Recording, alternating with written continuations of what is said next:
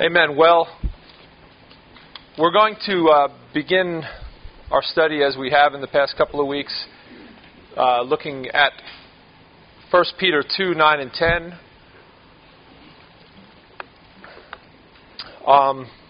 After a brief review, thus far we've been looking at the church as the people of God. Specifically, the first week we saw the church as the people of God, as God's assembly. The church is called the Church of the Covenant Assembly, as the covenant assembly of the people of God. They are the people that have been brought together by God Himself to worship in spirit and truth before the heavenly throne where Christ is seated. And then last week we saw the people of God as God's dwelling. The tabernacle we discussed was designed to be the means by which God would dwell in the midst of His people. Later, the temple served the same purpose. But later still, because of Israel's persistent rebellion and idolatry, they were cast out of the land in judgment, and the glory of the Lord departed from the temple. And in a very vivid and tragic way, Ezekiel chapters 8 through 11 trace the causes and the manner of the glory of the Lord departing from the temple in Jerusalem. And that occasion highlights a very significant connection here, which I didn't unpack last week, which I want to make clear this week. It was earlier in Israel's history when Eli was high priest and his rebellious sons Hophni and Phinehas served as priests at the altar of the tabernacle that a very tragic event occurred. The first 4 chapters of 1 Samuel tell the story, but briefly the scriptures depict Eli as a self-indulgent man and as an indulgent father, resulting in the rebellious sons who despised both his and God's authority. And on one occasion when Hophni and Phinehas, Eli's sons, went out to battle against the Philistines, they took the Ark of the Covenant with them. The Ark, of course, was to be in the tabernacle, in the Holy of Holies, where God's presence would dwell. And when these rebellious men sought to conscript God's presence and power for their purposes in battle, the results were that the battle was lost. Both Hophni and Phinehas were killed, and the Ark of the Covenant was captured by the Philistines. Now, who here can remember what happened next in this story? Does anybody recall? I do. Go ahead, Forrest. What happened is they went back to tell Eli, and he was sitting on a wall and he was fat. And when they told him the bad news, he tumbled over backwards and broke his neck and died. Yes. And the interesting thing about all of this is when Samuel was presented to Eli, he grew up under Eli's teachings, and if you check later on, his sons did almost the same thing as Eli's sons because of poor teaching. So it tells us a great deal about when it says, train up your children in the way they should go, and then they'll go on to depart from it. Because if you don't train them up, they're going to end up the same way. Yeah, very good point. Very good point. And you're right. That's what happens. Eli hears the tragic news. He falls over. He breaks his neck and dies. But then also, when the wife of Phinehas, who was pregnant at the time, hears of the death of her husband and of her brother-in-law and of her father-in-law and the capture of the Ark of the Lord, she goes into labor and she gives birth to a son. And does anybody remember what she names him? Ichabod, which means no glory, or the glory has departed. So as the presence of the glory of God had left the people of Israel due to the rebellion of the priests and their idolatrous worship and practices, in Ezekiel, similar features attend the departure of the glory of God from the temple 4.5 centuries later. And it's in Ezekiel 8 where we see the prophet who's in exile in Babylon is carried in a vision to Jerusalem, to the temple, and God draws his attention to the rebellion and the idolatry that is taking place there in the temple, led by the rebellious priests. And so we have the depiction of these abominable acts that are taking place, which provoke God's wrath, like what happened with Eli and his sons, but this time on a much greater scale. And then there's the judgment declared against unfaithful Israel, which comes in the form of a military defeat, like what happened in the earlier episode, only again on a much larger scale. And then we have the great tragedy of all, the departure of the glory of God from among his people as his glory departs from the temple. But here I want to highlight a significant difference between these two occasions. In the time of Eli and Samuel, the glory departed as the enemies of God's people captured the ark and carried away in captivity. In the time of Ezekiel, it was the people of God themselves who were to be carried off into captivity by their enemies. And while the glory of the Lord departed the temple by means of the magnificent chariots of the living creatures in the vision, God reveals for us the ultimate cause of his departure. And we can see that in Ezekiel 8, verse 6. Joe, if you can read that for us. And he said to me, Son of man, do you see what they are doing? The great abominations that the house of Israel are committing here to drive me far from my sanctuary? But you will see still greater abominations.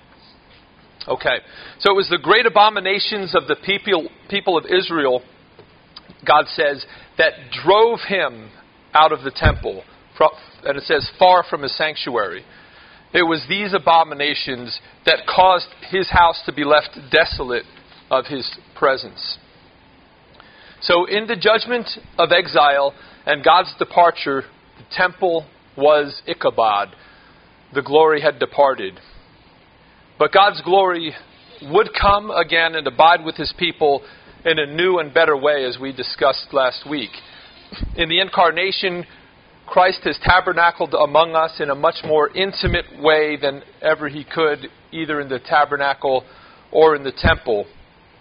In the Word become flesh, we have seen his glory, John says. And elsewhere he says, we have seen and heard and touched him who is the very radiance of the glory of God. And of course, as Paul explains, we as believers have been given the light of the knowledge of the glory of God in the face of Jesus Christ in the gospel. Now, we talked last week about how in John 2, Christ, who is the glory of God, stood in the temple after he had cleansed it and driven out all those who were corrupting the worship there, and how he declared his authority to do so by pointing to his coming death and resurrection, in which at the time he declared his own body to be the true temple. What we didn't talk about is what happened when Christ, the glory of God, departed the temple in Jerusalem for the final time. And it's interesting that when you compare Ezekiel chapters 8 to 11 with Matthew 23, 37 and following up to 24:3, there are important similarities. Ezekiel depicts the glory of the Lord departing in the movement from between the cherubim in the Holy of Holies, moving to the threshold of the temple, and then continuing eastward through the court, and then leaving through the east gate, and thus the house was left desolate.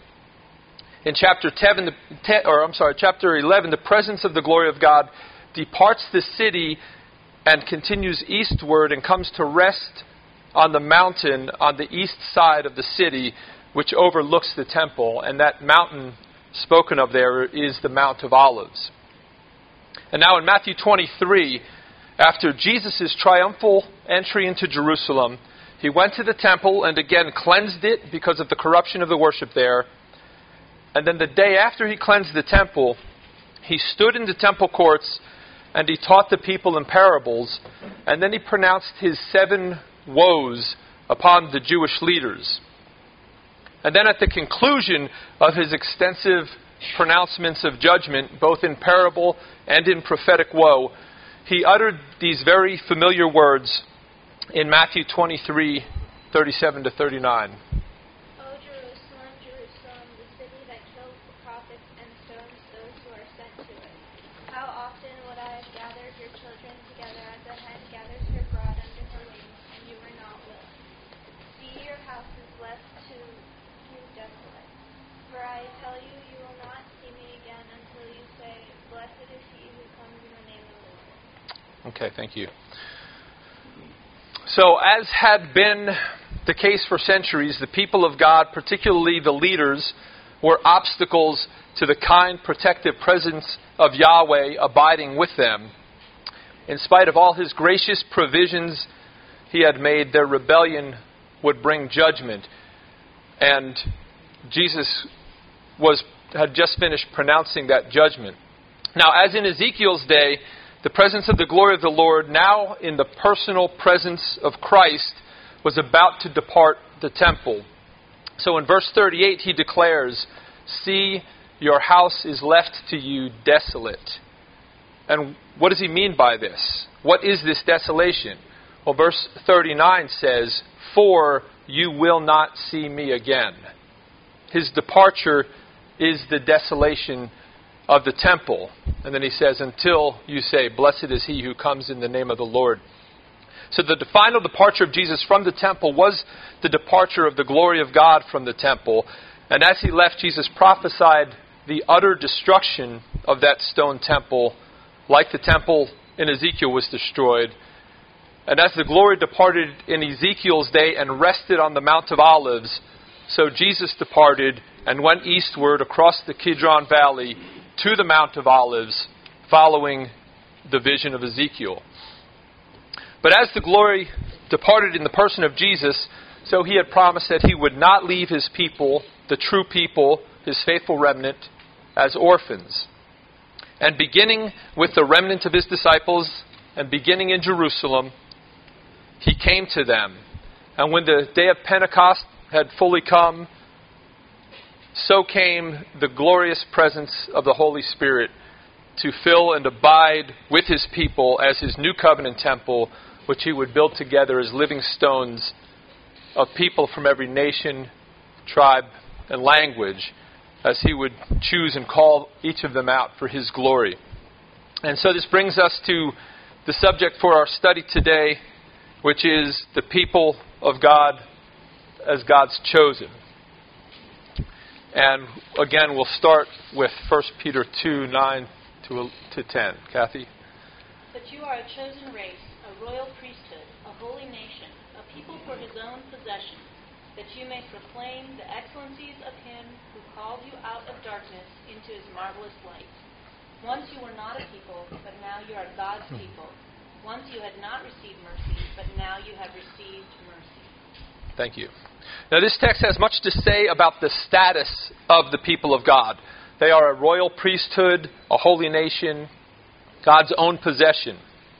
But notice it also identifies them as God's chosen.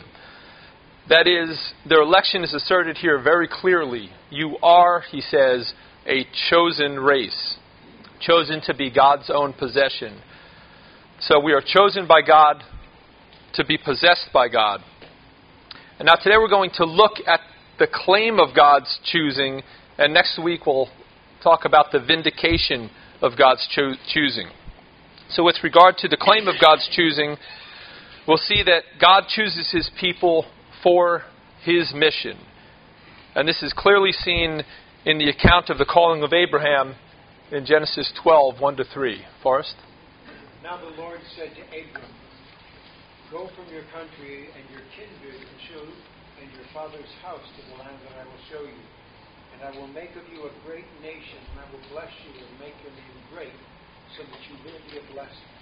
I will bless those who bless you, and him who dishonors you I will curse. And in all the families of the earth shall be blessed. In you. Very good. Thank you, Forrest. So God chose his people for his own mission. He called Abraham not only to bless Abraham, but to make Abraham a blessing, that in him all the nations, all the families of the earth might be blessed. And this is repeated in various forms in several other places in Genesis. Genesis 18:18, 22:18, and 26:4. And as we'll see later, it is picked up and quoted in several key places in the New Testament, specifically Galatians 3:8 and Acts 3:25.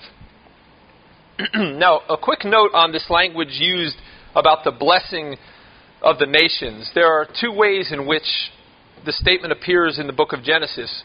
One is in the passive form, that the nations might be blessed, and the other is a reflexive form, that is, that the nations might bless themselves. That is, that in the name of the God of Abraham, they would invoke the blessings through the promise. So God called Abraham not only to bless him, but that God would bless the nations through Abraham. God chose Abraham not just with respect to his relationship to God, but with respect to his relationship to the nations of the world. God's purpose from the beginning went far beyond Abraham and far beyond Israel. It's far too small a thing for the King of the universe, for the Savior of the world, to have a people from only one family on the earth. His ultimate purpose was to form one people from every family, or in Christ to form one family from every people. So God was just getting started with Abraham, who himself came out of a heritage of pagan idolatry, according to Joshua 24. And notice, as you think about it, in the book of Genesis, that the call of Abraham follows the table of nations and the story of the Tower of Babel. And those are in chapters 10 and 11. So after the flood, the descendants of Noah increased greatly, and after the judgment of Babel, the peoples were scattered over the face of the earth. In chapters 10 and 11, these peoples are listed according to their genealogies, their clans, their nations and languages. And among the descendants of these scattered peoples was a man named Abram, the son of Terah. So immediately after delineating the distinct nations and peoples following the flood and Babel, Abraham is called out of these people, out of his clan, and he has promised descendants, promised a land, and promised that through him all the families of the earth would be blessed. How remarkable it is that Yahweh set Abram apart from the rest of the families and nations so that Yahweh could bless the families and the nations through him and his seed. The blessing of the nations would come only through the choosing and the setting apart of Abraham and his descendants from those nations so that they could fill the mission to be a blessing to them. But this act of choosing was not unique to the choosing of Abraham. Throughout Genesis and throughout the history of the patriarchs and the people of Israel, there is a continual emphasis on God's choosing. Abel is chosen over against Cain. Shem is chosen over against Japheth. In Genesis 12, 1-3, we see, as we saw, the choosing of Abraham from his own family. Genesis 21:12, Isaac is chosen over against Ishmael. In Genesis 25:23, Jacob is chosen over Esau. And in the last case, Paul makes very clear in Romans 9 the reason for God's choosing, simply that it might be seen and known that election is of God. But we learn in Scripture that God chooses not simply that he might possess those as his own, but that they might serve his mission, that he might use them for the glory of his name. So Abraham is called out to go to the place that God will show him. And of course, Abraham never comes to actually possess the land. He's a pilgrim and a sojourner in the land, but his descendants are promised to possess it. Thus, through the call of Abraham, Israel, by effect, is separated from the nations. And Israel is separated from the nations in several ways. They're separated geographically. They're set apart for God in the land that He promised for their dwelling and blessing. They're separated ceremonially. They're given an elaborate system whereby they are to be distinct ceremonially. They are to be a clean people. And the whole of the ceremonial law focuses on this issue of cleanness over against uncleanness. Diet and washings and hygiene all had severe restrictions and rules for observance. They're also separated ethically. God's people are to be obedient to God's law. They are to be a righteous people, a holy people in all of their conduct. And foundational to all of this, of course, is that they were to be separated religiously.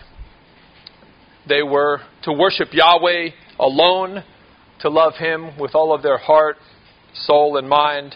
They were not to worship pagan idols or participate in any way or any form of idolatry. Deuteronomy 4:7-8 tells of this distinctiveness of Israel in marvelous terms. And Deborah, if you can read that for us. For what great nation is there that has a God so fierce as the Lord our God? Give me some water back there. Whenever we call upon Him. For what great nation is there that has statutes and rules so righteous? All this law that I set before you today. Okay, thank you. And in verses 32 and 35, we see this wonderful conclusion showing the amazing goodness of God in the choosing of His people. Steve? For ask now of the days that are past, which were before you since the day that God created man on the earth.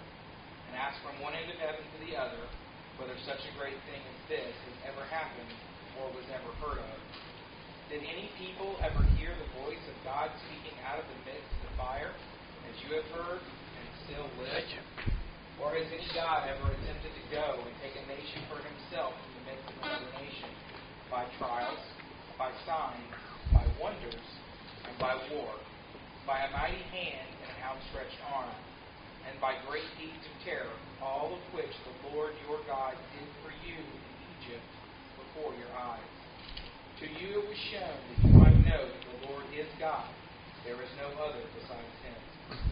Okay, thanks, Steve. So you see in verse 25, God's purpose in His gracious choosing. To you it was shown that you might know that the Lord is God and there is no other besides Him.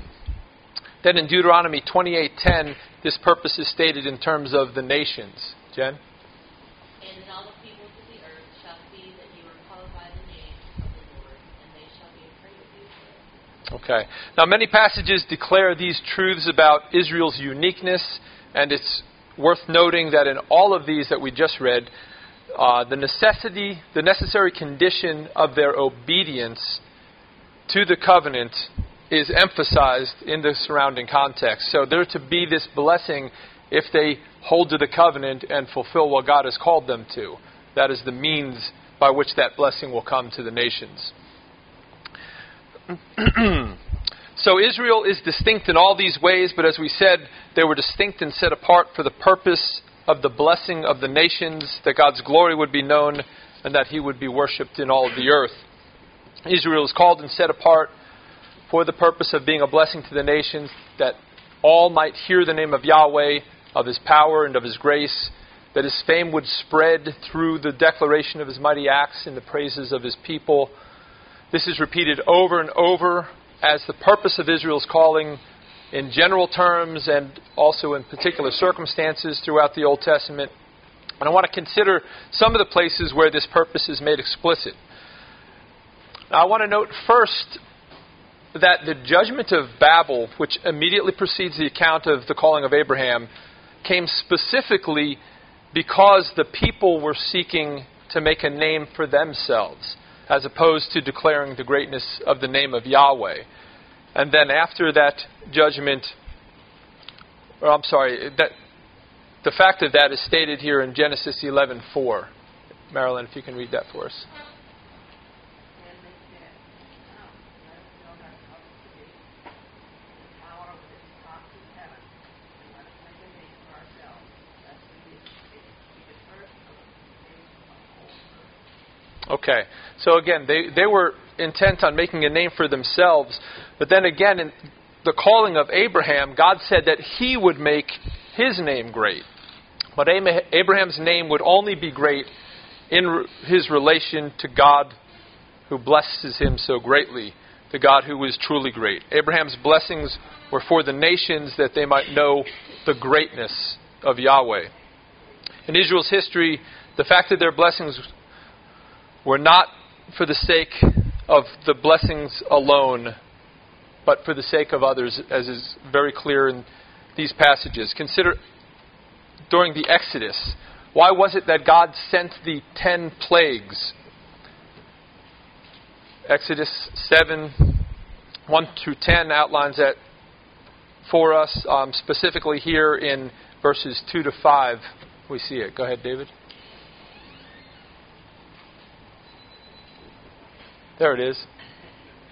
I shall speak all that I command you, and your brother Aaron shall tell Pharaoh, to let the people of Israel go out from this land.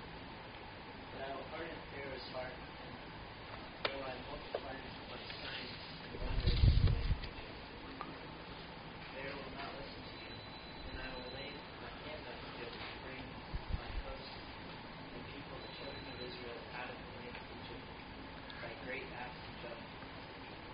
The Egyptians shall know that I am the Lord, when I stretch out my hand against Egypt and bring out the people of Israel. Okay. So the Egyptians, verse 5, will know that I am the Lord. The third plague found the magicians of Egypt confessing the superior power of Yahweh when they could not match it. And verse 18 tells us this, if you will, Eli. Magicians tried by their secret arts to produce nets, but they could not. So there were gnats on man and beast. The magician said to Pharaoh, "This is the finger of God." Pharaoh's heart was hardened, and he would not listen to them, as the Lord had said. Okay, so again, verse 19, they confess, this is the finger of God. And then in announcing the seventh plague in Exodus 9:13 to 17, we read this. Mike? Then the Lord said to Moses, "Rise up early in the morning and present yourself before Pharaoh and say to him, Thus says the Lord, God of Hebrews, that my people know that they may serve me. For this time I will send all my plagues on you yourself and on your servants and on your people, so that you may know that there is none like me in all the earth. For by now I have put out my hand and struck you and your people with pestilence, and you would have been cut off from the earth. But for the purpose I have raised up to show you my power, and that my name may be proclaimed in all the earth, you are still exalting yourself against my people, and will not let them go." Okay, thank you. So verse 14, so that you may know that there is none like me in all the earth. In verse 15 to 16, he says, I could have struck you and your people with pestilence, and you would have been cut off from the earth. But why didn't he? Because I have raised you up to show you my power, so that my name may be proclaimed in all the earth. In Exodus 12:7 and following, we read of the institution of the Passover, then of the death of the firstborn of Egypt, and then in verse 33 we read of the people going out of Egypt with great abundance of wealth from the Egyptians, and verse 37 and 38 tell us this. The people of Israel journeyed from Ramses to Sukkot, about 600,000 men on foot, besides women and children. A mixed multitude also went up very much livestock, both flocks and herds. Okay. Verse 38, a mixed multitude, the word goyim, went up with them.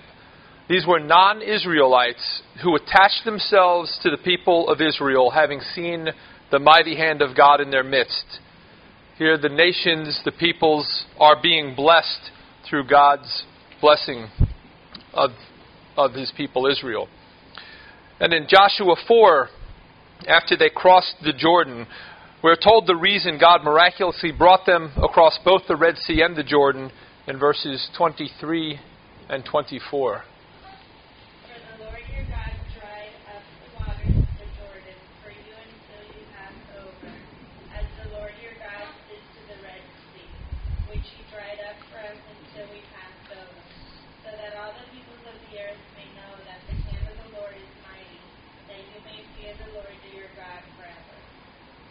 Okay, so that all the peoples of the earth may know that the hand of the Lord is mighty, that you may fear the Lord your God forever. And what was the effect of this? We read about that in Joshua 2, verses 8 to 14, where it tells the story of Rahab and her response to the things recorded. And said to the men, I know that the Lord has given you the land, and that the fear of you has fallen upon us, and that all the inhabitants of the land melt away before you. For we have heard how the Lord dried up the water of the Red Sea before you when you came out of Egypt, and what you did to the two kings of the Amorites, who are beyond the Jordan, to Sihon and Og, whom you devoted to destruction. And as soon as we heard it, our hearts melted, and there was no spirit left in any man because of you. For the Lord your God, He is God in the heavens above and on the earth beneath. Okay, so Rahab says this, we have heard and our hearts melted. Yahweh is God in heavens above and on the earth beneath. The result of God's blessings on His people is that God's blessing comes to others as the report of God's greatness comes to them and as they believe and repent. And there are many more occasions that we could look at, but I want to mention just a few. In the familiar story of David and Goliath in 1 Samuel 17, David goes out to battle and declares that the battle is Yahweh's and that victory will come to Israel because the Lord will fight. And verse 46 says that all the earth may know that there is a God in Israel. And then Psalm 67 sums up this theme beautifully for us. The entire psalm records this. Go ahead. May God be gracious to us, bless us, and make His face to shine upon us. Selah. That your way may be known on earth, your saving power among all nations. Let the people praise you, O God. Let all the peoples praise you. Let the nations be glad and sing for joy. For you judge the peoples with equity and guide the nations upon earth. Selah. Let the peoples praise you, O God. Let all the peoples praise you. The earth has yielded its increase. God, our God, shall bless us. God shall bless us. Let all the ends of the earth fear Him. Okay. So he says, bless us that your way may be known in all the earth, your saving power among the nations. Even in exile, when His people were in judgment, God showed His kindness to Daniel, one of the faithful remnant, by preserving him in the lion's den. And we see the effect that this had on the pagan king and on all his dominion.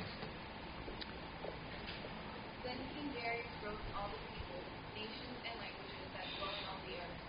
Peace be multiplied to you.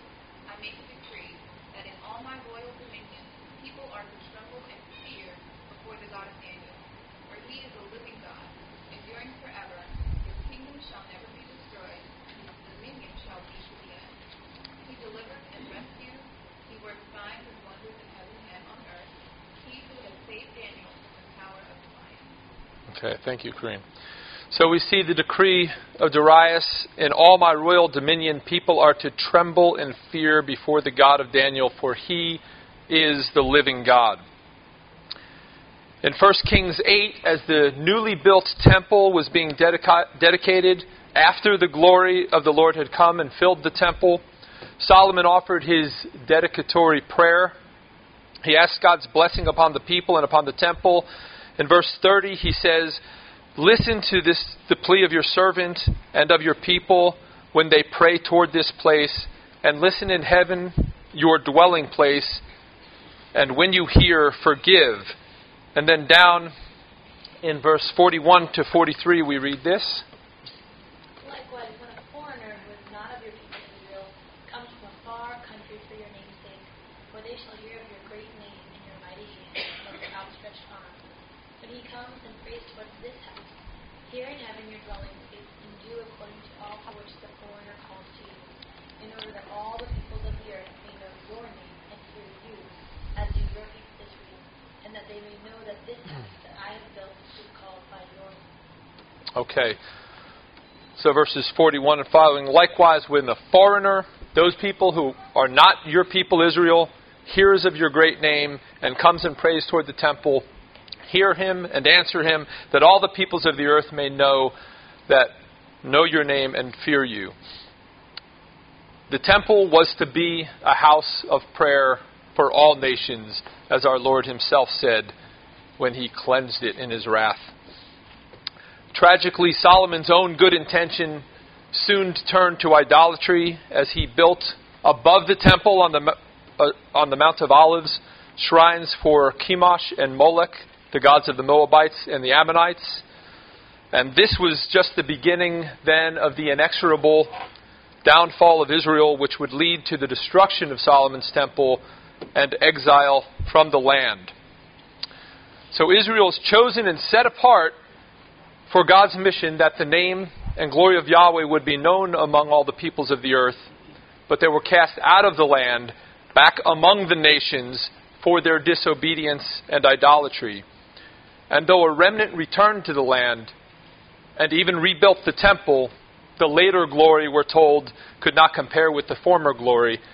And the purpose of their calling, the fulfillment of the mission of being a light and blessing to the nations, would have to await the faithful Israelite, her true king, Emmanuel. He would build his church, his assembly, his temple and dwelling place. And as he said on his last day of teaching in the temple, in his denunciation of the rebellious generation that put him to death, the kingdom would be taken from them and given to a people who would produce its fruit. That is, the remnant of Israel, whom he had preserved for himself, and all the Gentiles who are called by his name. It is through this new covenant people that God would fulfill his mission to bring the knowledge of his glory to all the nations, that in the God of Abraham, all the peoples of the earth would know the blessings of his salvation.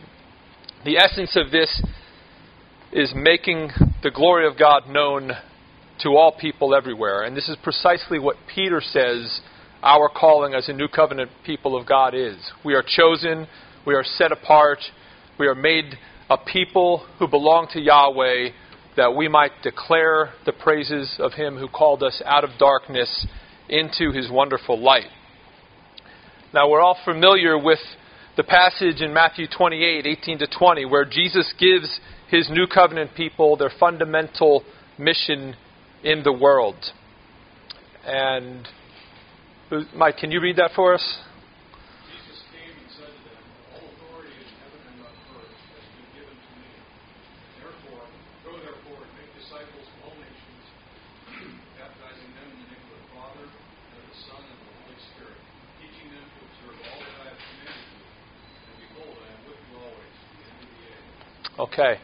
Now, while this Great Commission is pregnant with new covenant meaning and implications, this is not a separate mission from what we've been discussing, but it's fulfillment of the mission of Abraham and Israel, which they were called to. The blessings promised to Abraham and through Abraham are the blessings of the gospel to all nations, as Galatians 3 verses 7 to 9 tell us. And Janica, can you read that for us?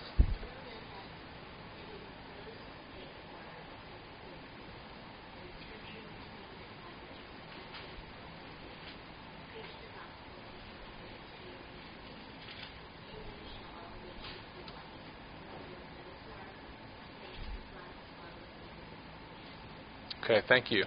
So what was the gospel preached to Abraham? The great promise of Genesis 12:3, "In you shall all the nations be blessed." It is the justification of the Gentiles by faith in the saving work of Israel's Messiah. It is this faith which brings all the promised blessings and which makes men and women, whatever their ethnicity, true sons and daughters of Abraham. And consider Acts 3:22 to 26. Amanda?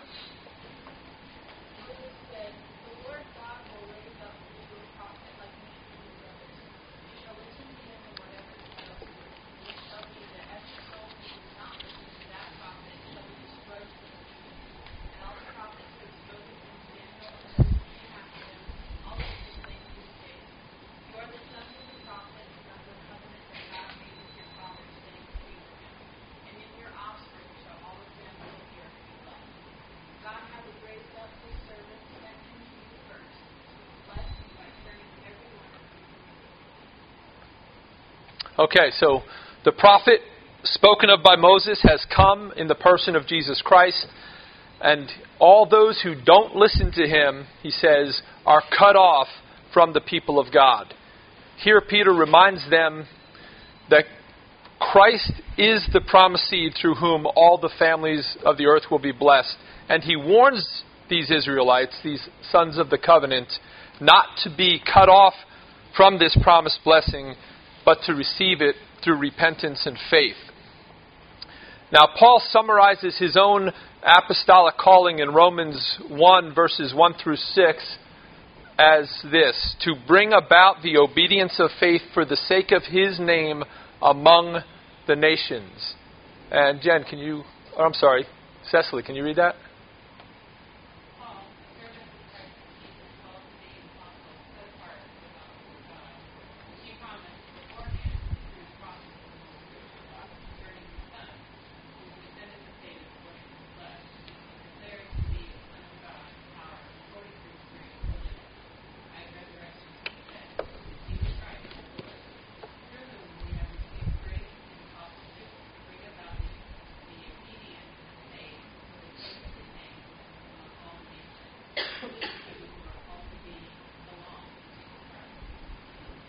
Okay, thank you.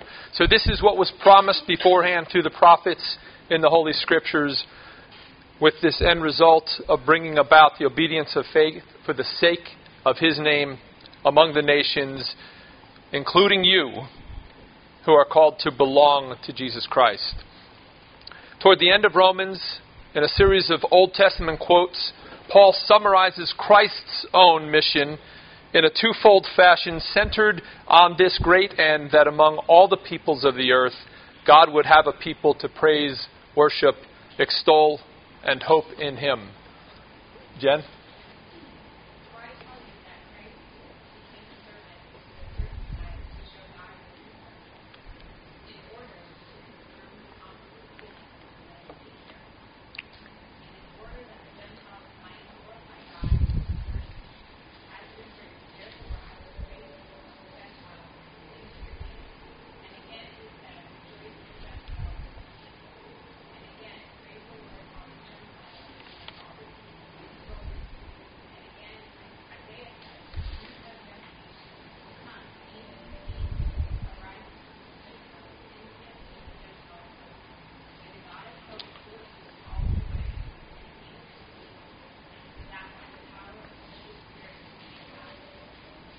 Thank you. So Christ came, he says, to confirm the promise given to the patriarchs, and in order that the Gentiles might glorify God for his mercy. Christ has confirmed that promise. That aspect is fulfilled in his and sealed in his death and resurrection. And then in the ongoing proclamation of the gospel to the people near and far, the rest of this is finding its fulfillment. The nations are hearing of the salvation of Yahweh and are joining in the praise of his great name. What the Old Covenant prophets declared is being carried out by God's people of the New Covenant. And then Paul, in his final words to the Romans in 16:25 to 27, in his doxology, he again focuses on this great mission of God to the nations. Rebecca?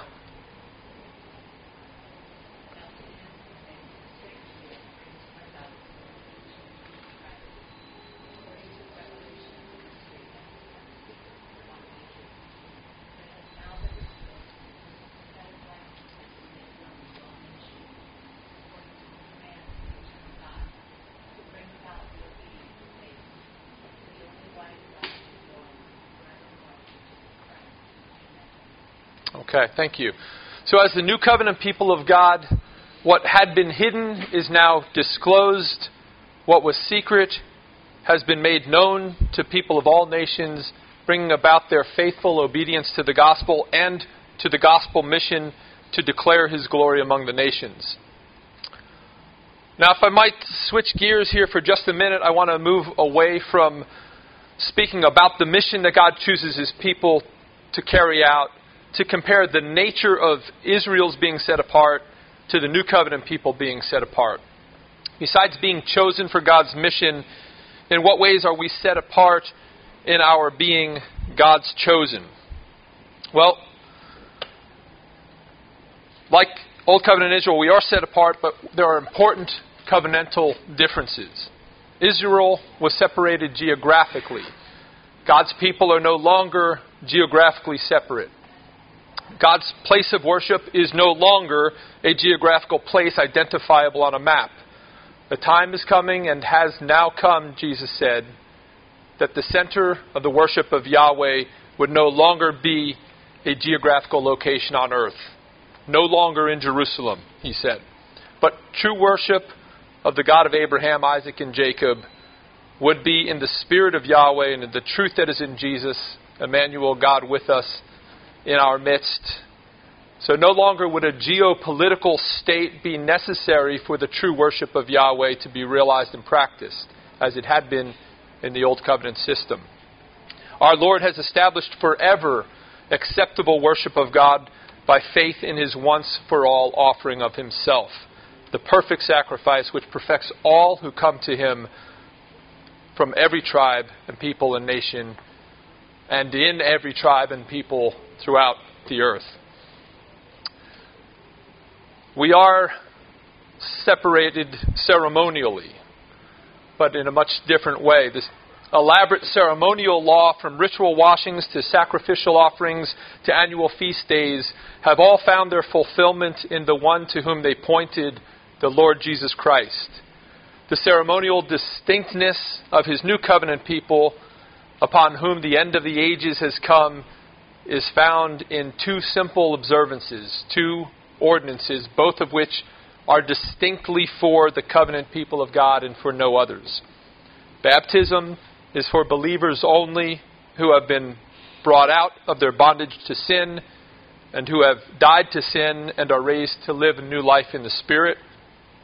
The other observance, the Lord's Supper, was instituted by our Lord during that Old Covenant feast of Passover, which for the Exodus generation of Israelites was the means by which they were kept from judgment and led out of bondage and into the wilderness, where they received the law, the instruction for the tabernacle and for the worship of Yahweh, and ultimately brought as a nation into the promised land, where God would dwell with them in the temple.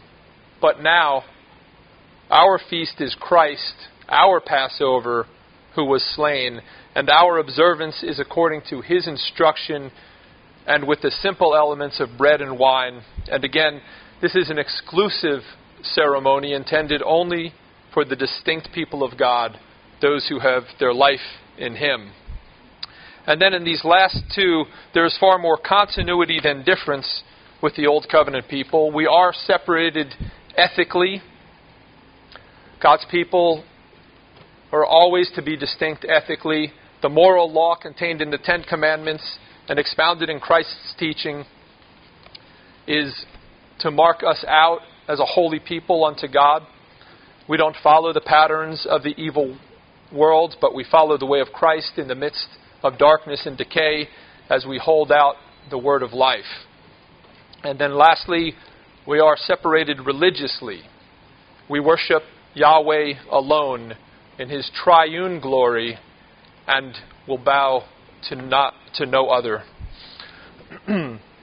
For we are a chosen race, a royal priesthood, a holy nation, a people for His own possession, that we may proclaim the excellencies of Him who called us out of darkness into His marvelous light.